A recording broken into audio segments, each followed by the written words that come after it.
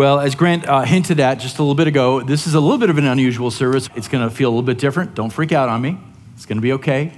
But I think actually it's going to be a powerful time together.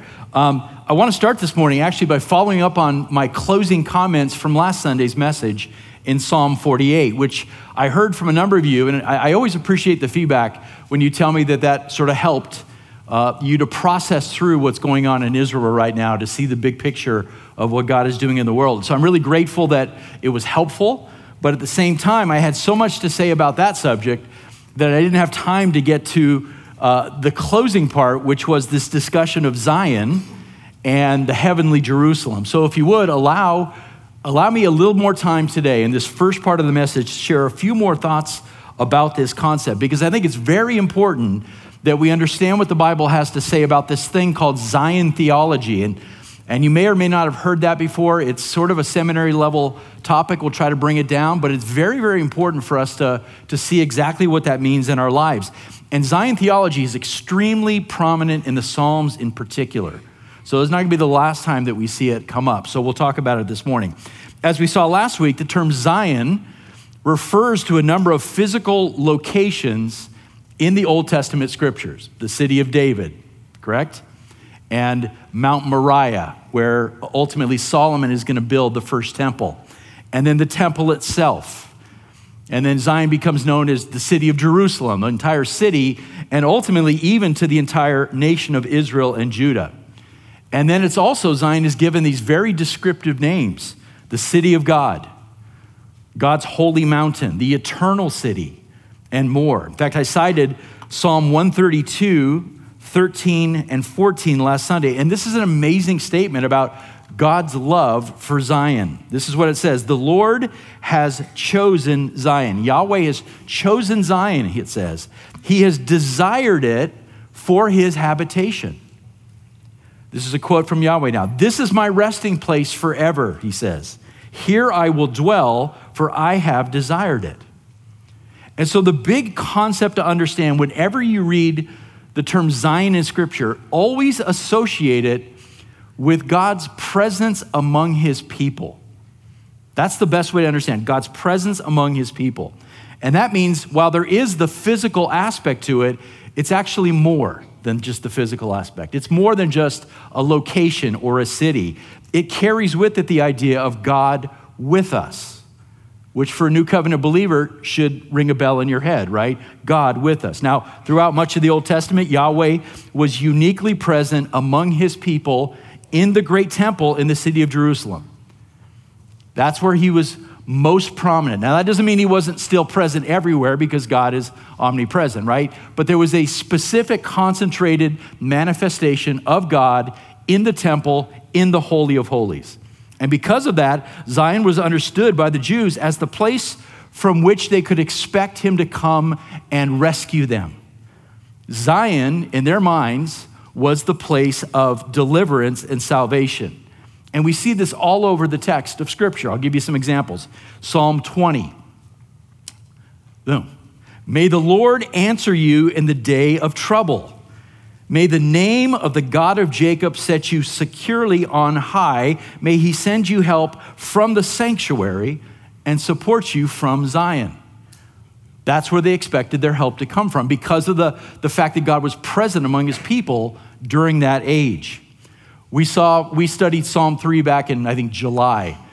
And David said, I was crying to the Lord with my voice, and he answered me from his holy mountain. That was the expectation. So those two things are critical to know. Number one, that Zion was the place of God's presence among his people. And number two, that was the place where the Israelites expected their help to come from. But, and theologically there's always a but, because of human sin. Because sin was rampant among the Israelites, and because divine judgment upon the city and upon the nation of Israel and Judah was inevitable, it became more and more obvious as you read through the Old Testament, chronologically, especially in the prophets, that this Zion, the earthly Jerusalem, was not actually the perfect, ideal city. It was tainted with sin. So the picture of Zion then had to point forward to two things. First of all, to a future Zion on earth where God himself would come down and rule the world in righteousness. But then ultimately it pointed even farther forward to a heavenly Zion that was eternal in nature. Because how else can God say, I want to dwell here forever unless it's eternal in nature? So you read about this future Zion on earth all through the prophets. And again, I'm going to go to Isaiah. Look at the power of this statement. Isaiah chapter 2. Now it will come about that when, in the last days, the mountain of the house of the Lord, that's Mount Zion, will be established as the chief of the mountains and will be raised above the hills. And get that, all the nations will stream to it. Now think about how despised Israel is in our world right now. Can you imagine a world where all the nations, Muslim nations included, will stream to Jerusalem? Why will they do that? Well, because there's something very important going on in the city. Verse 3, it says, and many peoples will come and say, come, let us go up to the mountain of the Lord, to the house of the God of Jacob, that he may teach us concerning his ways, and that we may walk in his paths. Can you imagine the world speaking that way? Here it is. For the law will go forth from Zion, and the word of the Lord from Jerusalem. Can you think of a time in history when that's happened? That is a future earthly reign.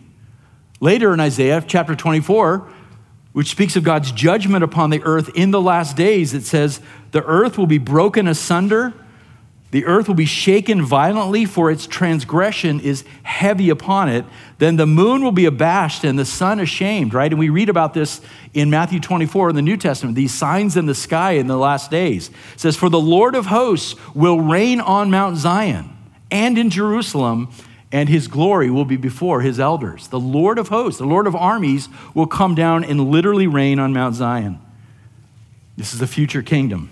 Other prophets, and I'll just give you one example, Micah says, in that day, which is the day of the Lord, declares the Lord, I will assemble the lame and gather the outcasts. I will make the lame a remnant and the outcasts a strong nation, and the Lord will reign over them in Mount Zion from now on and forever. And of course, we interpret these passages as this promised millennial kingdom that is coming, when the God the Son will return in power and great glory, and he will destroy his enemies, and he will establish his rule over the entire world. He will govern the world from Zion, from the city of Jerusalem. What a day that'll be, right? By the way, we saw this prophesied way back in Psalm 2. We covered Psalm 2, I don't know how long ago, where Yahweh talks about his Son. And he warns the nations. Listen to what he says. Pay homage to the Son, that he not become angry and you perish in the way, for his wrath may soon be kindled. And God says this of the Son, I have set my king, God says, where? On Zion, on my holy hill. So there is coming this future Zion on the earth, but then, track with me now, we're aware of that, but there's also something much bigger that's coming as well. The Zion in heaven that is eternal. I mentioned last Sunday how the New Testament writers reveal more about this, the heavenly Jerusalem. And we look quickly at portions of Hebrews 12, which Jeff read for us in our call to worship. We'll come back to that. But I want to show you a passage. There are breadcrumbs in the Old Testament which also speak about this. Look at this from Psalm 87. It says, the Lord loves the gates of Zion more than all the other dwelling places of Jacob. Glorious things are spoken of you, O city of God. Now, what comes next is extremely surprising to the reader. Look at how the psalmist goes on to list various people groups who are found in Zion. I shall mention Rahab, which is a poetic name of saying Egypt, and Babylon among those who know me. What? Behold, Philistia and Tyre with Ethiopia, this one was born there. The Lord will count when he registers the peoples, this one was born there. Okay, so what is this? There is a Zion whose citizenship is beyond this world. And the implication in this psalm is that God is populating this eternal heavenly Zion with people from every race, tribe, tongue, and culture. He's doing it, even from places like Babylon and Philistia, who are traditionally enemies of Israel. How gracious is God, right? This is astounding. By his grace, Yahweh registers them as citizens of the heavenly Jerusalem. And he declares that actually they were born in Zion. So Zion becomes, we call this the mother city of all the nations. Zion is the mother city for all who will trust in the name of the Lord. And here's the interesting part to me. The New Testament writers actually understood this. Paul, for example, picks up this same theme in Galatians chapter 4. He talks about Abraham and his relationships with first Sarah and then Hagar, right? And the sons that are produced through those two women. One is a child of slavery. The other is the child of promise. And get this now, Paul says that Hagar and her son correspond to Mount Sinai and the old covenant, and they correspond with the physical present Jerusalem, which is filled with sin. What about Sarah? Sarah and her son correspond to the eternal city of Zion and the new covenant. And listen to what Paul says in Galatians 4:26. This Jerusalem above is free, and she is our mother. How many times you read through Galatians and you never saw that verse? Or you saw it and you said, I don't know what that means. Now make the connection with Psalm 87. She is our mother. So think about it in your terms or in mine. I was physically born in the city of Santa Monica, California, 60 years ago, and I'm a citizen of the United States. But more importantly, I've been born from above in the heavenly Jerusalem. So when God is registering his people, he says, Jeff, no, United States, but that one was born in Zion. And he says that about you too. Isn't that amazing? So our truest citizenship is in the eternal city, in the Jerusalem above, where God is present among his people in the person of King Jesus, who is called from way back in Isaiah all the way through the New Testament. He's called what? Emmanuel, God with us. Emmanuel, God with us. Jesus is the fulfillment of the temple, isn't he? Remember what he said when he left the city and went up on the Mount of Olives? He said, it's all coming down. And later on, he said, what? I'll rebuild it in 3 days. He fulfills. He makes the temple where God was once present obsolete and says, I'm the new temple. Emmanuel, God with us. And don't we love singing this lyric at Oak Hill? We sing, and mine are keys to Zion city, where beside the King I walk. That is the fulfillment of where we're headed if we know Christ. We'll have the keys to this place called the heavenly Jerusalem, to Zion city, where we will walk with our King. And then the song finishes, for there my heart has found its treasure. Right now our hearts are mixed. They're all over the place, right? Someday our hearts will find its treasure because Christ will be ours forevermore. And we love singing that song. So now go back in your mind about the verse that we read last Sunday and what Jeff read this morning to Hebrews chapter 12. I'll put it on the screen. It says, but you have come to Mount Zion. Who's he writing to here? Believers. You've come to Mount Zion and to the city of the living God, the heavenly Jerusalem, and to myriads of angels, to the general assembly and the church of the firstborn who are what? Enrolled in heaven. Same, registered in heaven, enrolled in heaven. Similar language from Psalm 87. And to God, the judge of all, and to the spirits of the righteous made perfect, and to Jesus, our King and high priest, the mediator of a new covenant. So we don't come to Mount Sinai, right? It's not Hagar and Ishmael and Mount Sinai and gloom and darkness and separation from God. No, it's the city of promise that comes through Isaac and the new covenant. Notice it says, you as a Christ follower have come to Mount Sinai. Not that you will come, but you already have. I know this is a hard concept, right? This already not yet concept is a difficult one, but you've already been enrolled in the heavenly realms. It's one of the great things about being a Christian. You don't have to guess.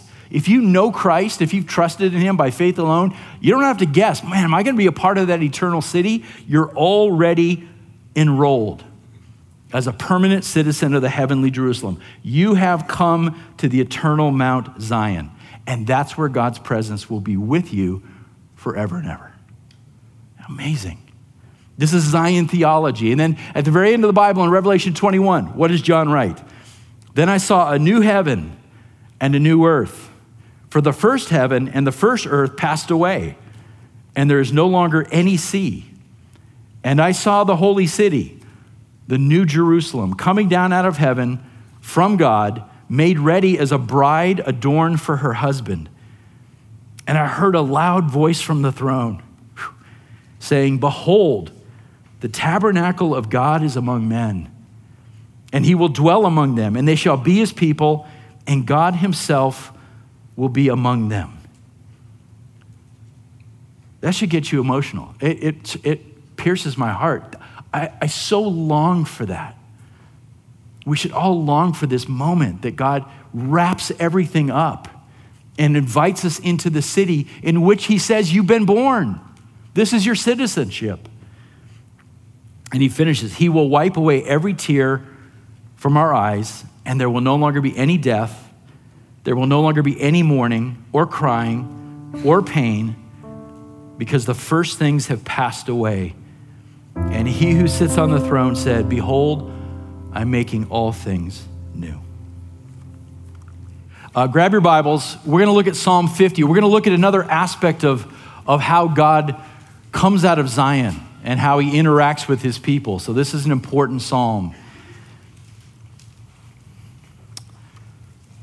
Psalm 50, a psalm of judgment. And as we open it up, we have a new psalmist for the first time in a while, right? We've done a whole bunch of David psalms, and we've had several from the sons of Korah.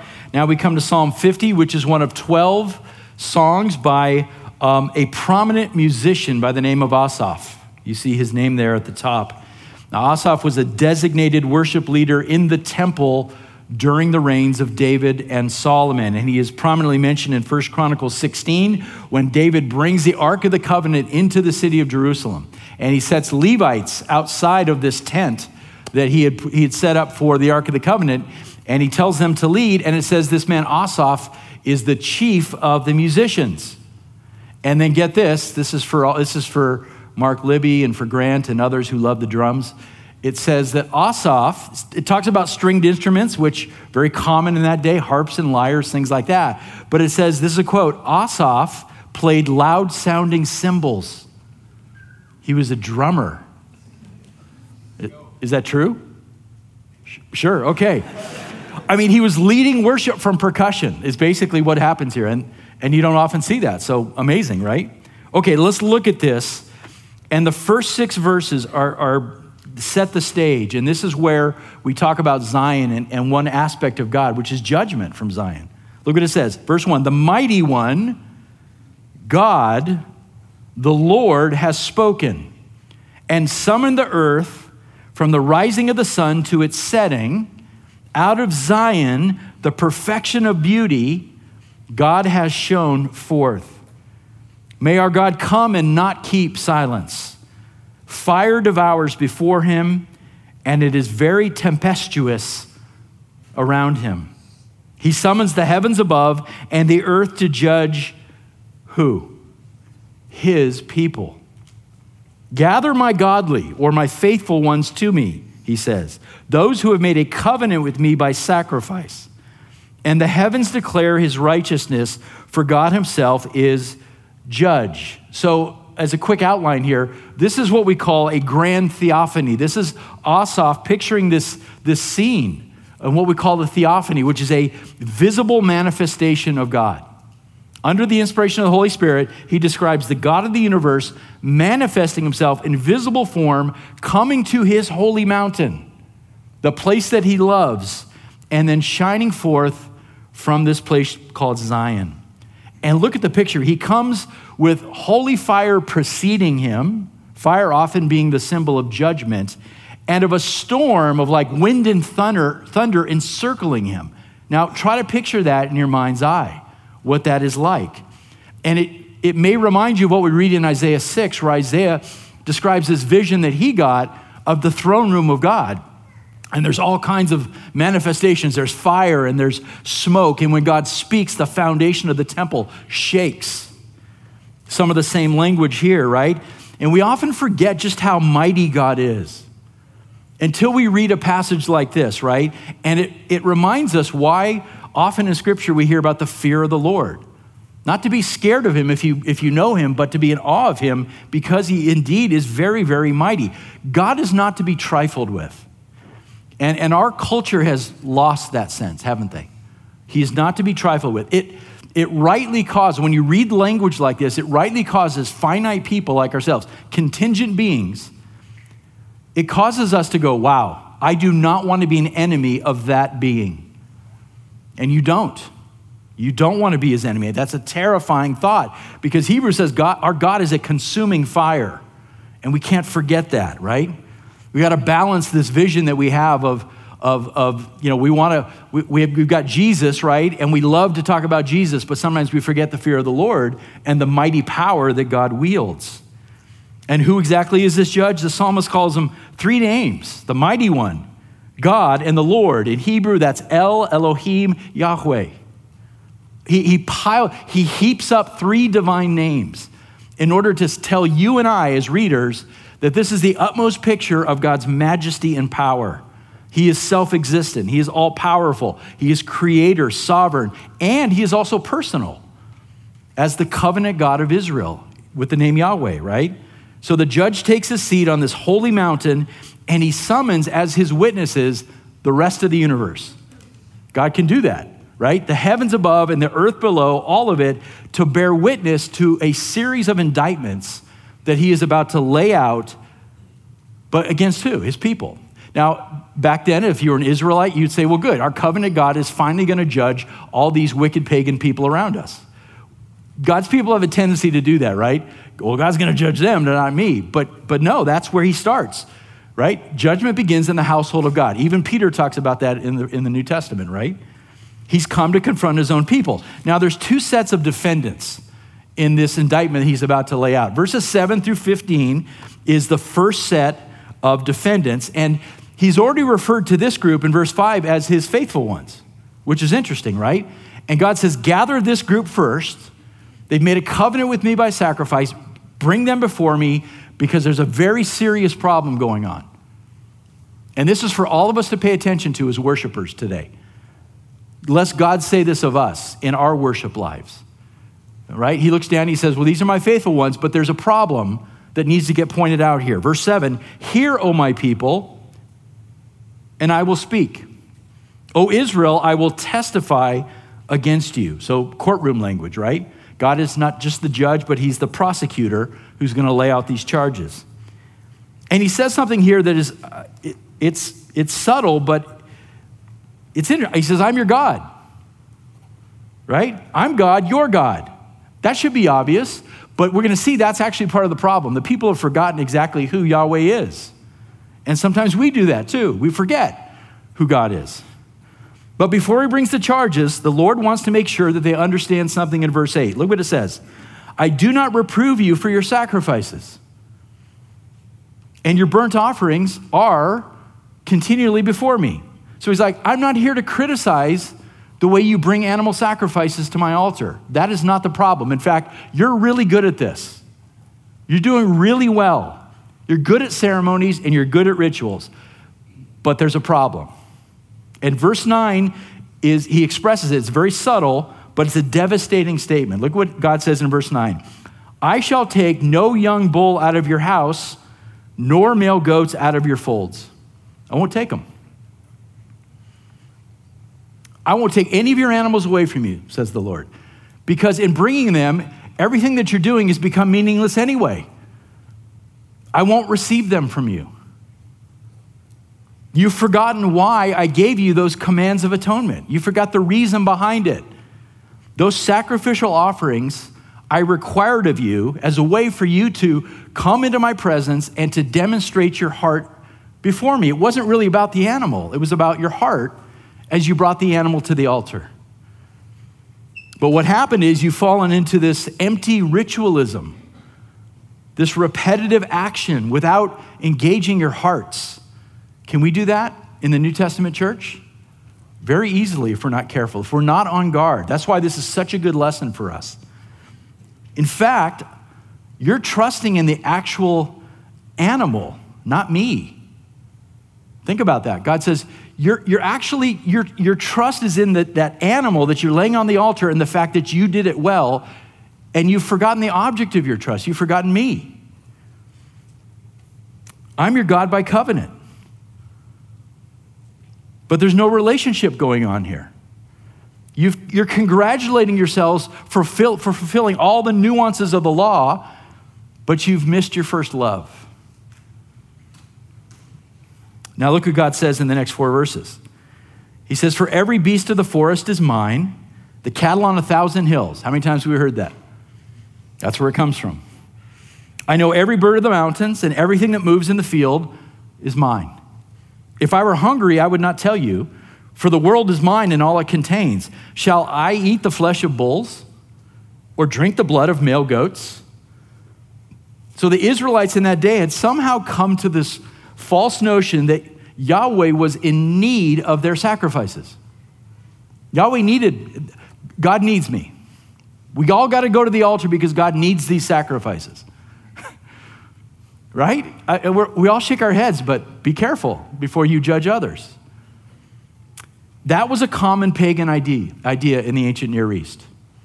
It was a very common thing. Our gods are dependent upon what we bring to them, they thought. In fact, pagan sacrifices in the ancient Near East, it was about bringing this food and drink to the idol so that the god could enjoy it. It was like a feast for the gods. That was a common idea. In fact, there's a very old story that confirms that this is true. And I'm looking at anybody that's like an ex-Catholic who might know the story. Anybody heard the story of Bel and the dragon? Okay, a little bit here and there. Very interesting story. It's part of what we call the Old Testament Apocrypha, and it's found in Roman Catholic Bibles. They consider it an addition to the book of Daniel. So we have 12 chapters in the book of Daniel. The Roman Catholic Church has 14. So they add 2 chapters, 2 different stories, and one of them is called Bel and the Dragon. Here's how the story goes. It takes place under the reign of the Persian king Cyrus. It's not historical, but it takes place under the reign of Cyrus. And King Cyrus honors Daniel above all of his servants, but he's concerned. He says, Daniel, why don't you go and worship at the temple of Bel, who was a Babylonian god? Why don't you do that? And Daniel says, I don't worship gods made with human hands. I only worship the living God. And Cyrus insists, well, but Bel is real.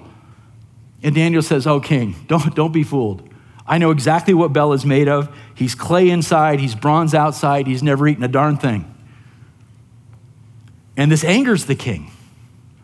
And so he sets up a face-off between Daniel and the priests of this god Bel. And he says to these priests, if you can prove that Bel eats the food that we give to him, then I will execute Daniel. It's a face-off. So that night, food and drink are placed in front of the statue of Bel in this temple, but Daniel has a plan. He arranges to go into the temple and he sprinkles ashes on the floor of the temple before the door is sealed. And they all go to sleep. And in the morning, the king wakes up and Daniel wakes up and they go into the temple and the food is gone. And Cyrus praises Bel. See, Bel's real. He ate the food, right? Until Daniel goes, hey, king, look at the floor. And there's footprints in the temple, that in the ash that he had laid down. And they led to a secret door that the priests and their families would come in each night and eat the food and drink. And so Cyrus is heartbroken over this, but he says, you're right, Daniel. And he literally hands the idol, the statue, over to Daniel to destroy, and they tear down the temple. Now that's a really interesting story, right? It's not canonical. And it shouldn't be in anybody's Bible, but it's not theologically wrong either. That was the mentality in the ancient Near East. You fed your gods. You fed them. But the living God doesn't get hungry, right? He doesn't need food or drink. And even if he did get hungry, Yahweh says to Israel, look, I already own everything. You think I can't pick off one of those cattle on 1,000 hill if I got hungry? It's ridiculous, right? So why would I ask finite human beings to meet my needs? So this is the heart of the indictment against this first group, right? It's not that they're being unfaithful in bringing their sacrifices. It's in the process of bringing their sacrifices, they're insulting Yahweh as if he is a God made of wood or stone. They're insulting him as if he needed their possessions. There's a story of a dad who, and every young father can identify with this. Dad took his 5-year-old son to a baseball game, and the boy said, "Hey, Dad, can I have some money to buy some candy?" And the dad said, "All right, son, let's go to the concession stands. I'll buy you some candy." And he buys him a bag of M&Ms, and they get back to their seats, and the kid digs in. And about a minute later, the dad says, "Hey, son, can I have some of those M&Ms?" What does the boy say? "No." And then dad goes, "Well, just a couple. Can I have some of those M&Ms?" And this time, emphatically, the boy looks up and goes, "No."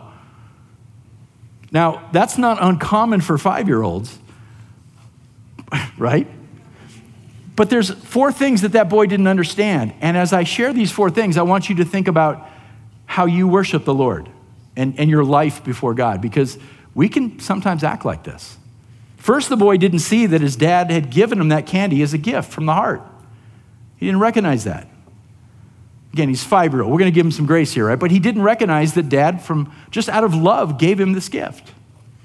Secondly, the boy didn't understand that if the dad really needed some candy, he could have bought every bag in the ballpark. He had plenty of money. He just wanted his son to share. Third, the boy didn't recognize the dad's authority or strength, because you know what that dad could have done? Grabbed that whole bag out of that kid's hand and just ate them all. He could do that, right? He could rip them right out of his son's hands.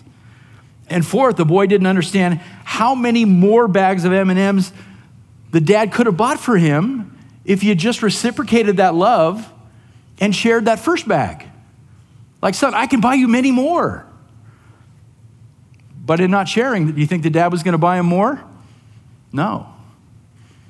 As worshipers, we can find ourselves acting like that 5-year-old, not thankful for what we've been given, not seeing where it actually comes from, thinking that we've earned it, not understanding that God desires relationship with us, but he doesn't need stuff from us, right? He wants the relationship, but he doesn't need things from us. And then completely missing the required heart behind our sacrifices. Whether it's our time, our energy, our schedules, our service, our giving, or anything else, missing the whole heart behind those things. And just going through the motions of ritualism and checking boxes, right? We can all fall into those things. That's why sometimes reading these particular passages is such a good reminder. And when we do those things, we miss out on the blessings that come with a proper understanding of God and a proper abiding with him in a real relationship through Jesus Christ. And sadly, this is where the people of Israel were in the days of Asaph. So God basically says to them, look, until you come back to understanding who I truly am, and until you return with a true heart of worship and sacrifice, go ahead and keep your stuff. Don't bring those animals. I won't take them from your barns anymore. It's a serious indictment. And so it's a healthy thing for all of us to consider as we relate to God. Where are our hearts as we worship him, as we give sacrificially to him, whether that's financial giving or it's giving of our time, our energy, our calendars? What's the heart behind it? Why do we do what we do? Is it empty ritualism, or is it love for that relationship? By the way, a quick plug for next Sunday. Next Sunday is Reformation Sunday, right? Where we often talk about Roman Catholicism, and you talk about empty ritualism and how it can seep into a church and not be recognized. Come back next week and we'll talk about some of those things. Because look, as human beings, sinful human beings, we're all prone to wander into that if we're not aware of it. Okay, so the indictment against defendant number 1 is laid out in verses 7 through 13. Here comes the correction in verses 14 and 15. So if anybody here struggles with ritualism and you're not getting the heart behind your sacrifice, here's what God wants you to do. Verse 14, offer to God a sacrifice of thanksgiving and pay your vows to the Most High. Call upon me in the day of trouble. I shall rescue you and you will honor me. That's the relationship. What does the Lord want? Thankfulness, faithfulness, and trust. Those are the 3 things. Thankfulness, faithfulness, and trust. So when you bring an offering or a sacrifice to the Lord, in whatever that is, I mean, this is not just a message about financial giving. Whatever sacrifice you bring to the Lord, it should be rooted in thanksgiving, because every single thing you have comes from his hand. And by everything, I mean everything. We miss this so often. You're like, yeah, but I'm pretty smart. Or I've got this one really, really incredible skill. It came from his hand. And so every sacrifice we bring before him has to be rooted in thankfulness. Number two, when you commit to something and you make a vow to the Lord to do something, to serve him in some way, to bring a sacrifice to him, when you vow to him, you promise that you're going to do this, do it. Fulfill your vow. That's what it says, right, in verse 14. Pay your vows. Be faithful to see it all the way through to the very end, and to strive to do it with your absolute best, because he's worthy of your obedience. He's worthy of your best, your excellence. Amen? So be faithful. And then third, when trials and difficulties come, stop relying on your own resources to slip out of it. Go to the Lord. Say, Lord, I need your help. He's a father. He longs to come to the aid of his children if we'll only ask. And when we do that, the text says that he comes and he rescues us, and then we turn around and we praise him for it, right? It's cyclical, and that develops the relationship. It deepens our relationship with him as he comes to our aid and we praise him and honor him for it. These are the things that God desires. Those are three very practical things. If you struggle with ritualism, those are three practical things. Now, let's look at the second defendant in verses 16 to 21. Now, this is a different group than the first. This group has fallen into a far worse sin than just missing the mark in terms of their heart behind their sacrifices. God calls this group the wicked. These are the covenant breakers of Israel, the hypocrites of Israel. These are the folks who know God's law, but still violate his law and then think there's no consequence for it. Verse 16, but to the wicked, God says, what right have you to tell of my statutes and to take my covenant in your mouth? For you hate discipline and you cast my words behind you. You dare to speak of my commands. You dare to talk about my covenant as a Jew when your lives are filled with rebellion and disobedience. Your mouth honors me, but your life dishonors me. These are the hypocrites, right?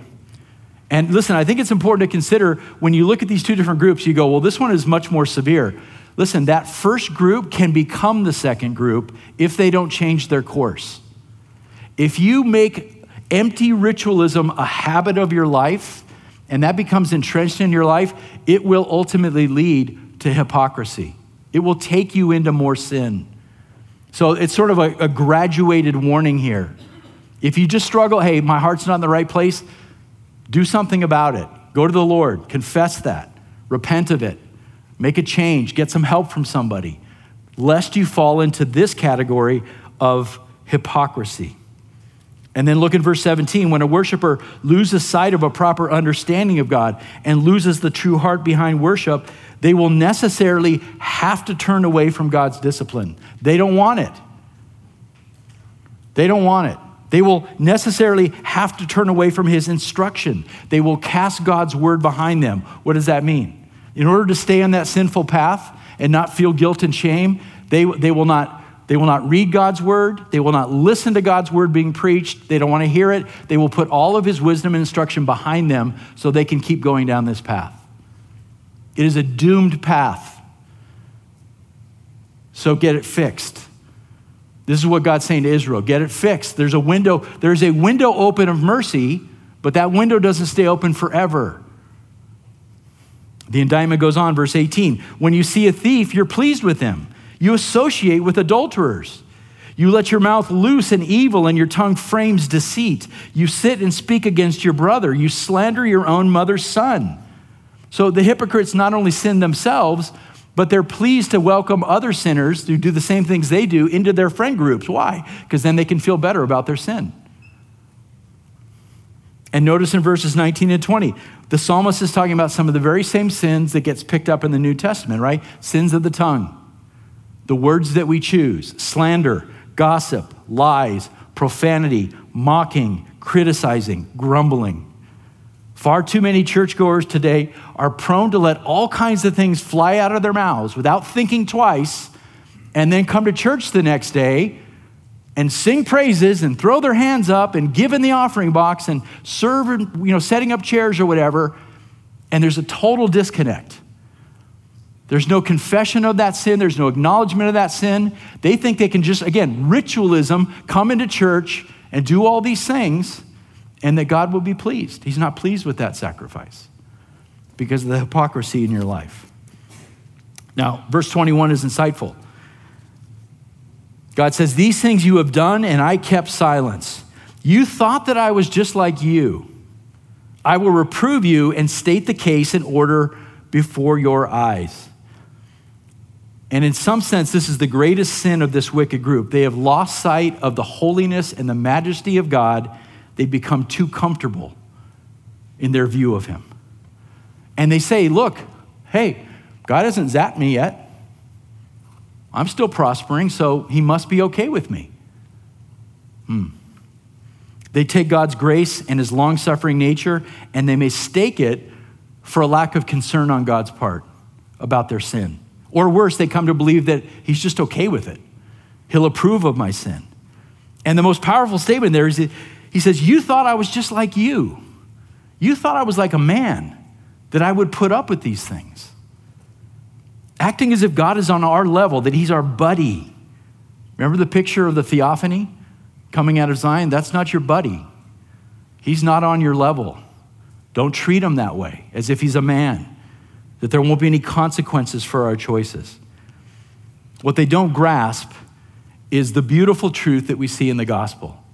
So there's a lot of judgment coming, right? But the beautiful truth of the gospel is that God is being patient with them. He's being long-suffering. Why? To draw them towards repentance. We don't think of the Old Testament in these terms. We always think, right, Old Testament judgment, New Testament grace. Don't fall into that trap. This is God. This is God saying, look, I've been long-suffering with you. I have remained silent, but don't mistake that I'm okay with your sin.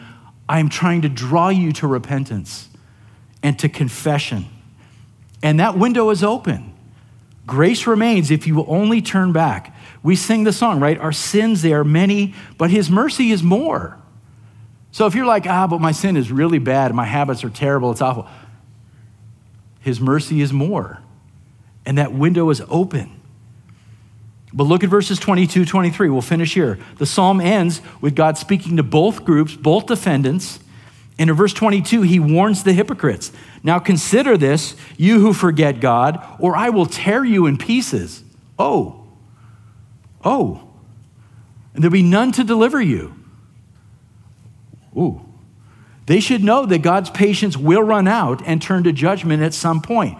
Like I said, his door of mercy is wide, but it does not stand open forever. If they won't repent, they will meet a frightening end. Because these are not true believers, right? Their life proves that.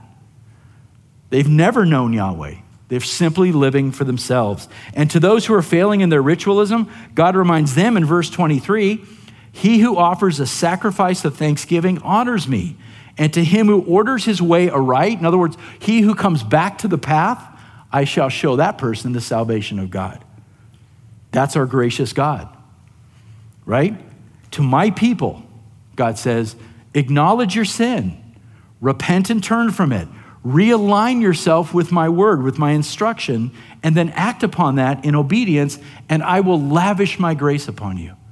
That's the gospel, isn't it? That is the gospel. It's not salvation by works, by the way. Don't get this wrong. That picture is no different than what we're taught in the new covenant. We are saved by faith alone. We are justified in God's sight apart from our works.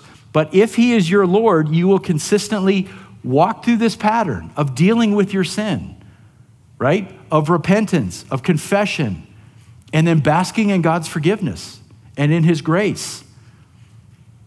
That's normative Christianity. And it's right here in the Old Testament. So guys, reject empty ritualism. Reject the path of the hypocrite. Do not cast God's instructions behind you, but listen to the voice of the Spirit within you. Come back, confess, repent, and experience once more the lavishing of God's grace in your life. It's so beautiful. I'll just close with this. What is the ultimate goal of the judge who comes out of Zion in this psalm? I'm just going to quote John Piper because I think he summarizes it really well. Piper says, the last line of verse 15 is the answer. Quote, I will deliver you and you will glorify me. He wants to answer their cry for help so that they will glorify him. Listen, his goal is our good and his glory. We say that all the time at Oak Hill, don't we? His goal, God's goal, is our good and his glory. We get the salvation, he gets the exaltation. We get delivered, he gets magnified. That is the goal of the psalm, and Piper says that is the goal of our church. And it is the goal of God in all that he does to satisfy his hungry people and glorify himself who never gets hungry. Amen? I thought I would just give you guys a few moments to bow your heads and process through anything that you've heard this morning, whether it's the thankfulness for the eternal Zion, or it's something about the judgment from Zion that we see in this psalm, or the grace that God has lavished in your life. Maybe you need to confess sin. Whatever it is, whatever the Spirit is doing in your heart right now, let's take it to him in prayer over the next few minutes.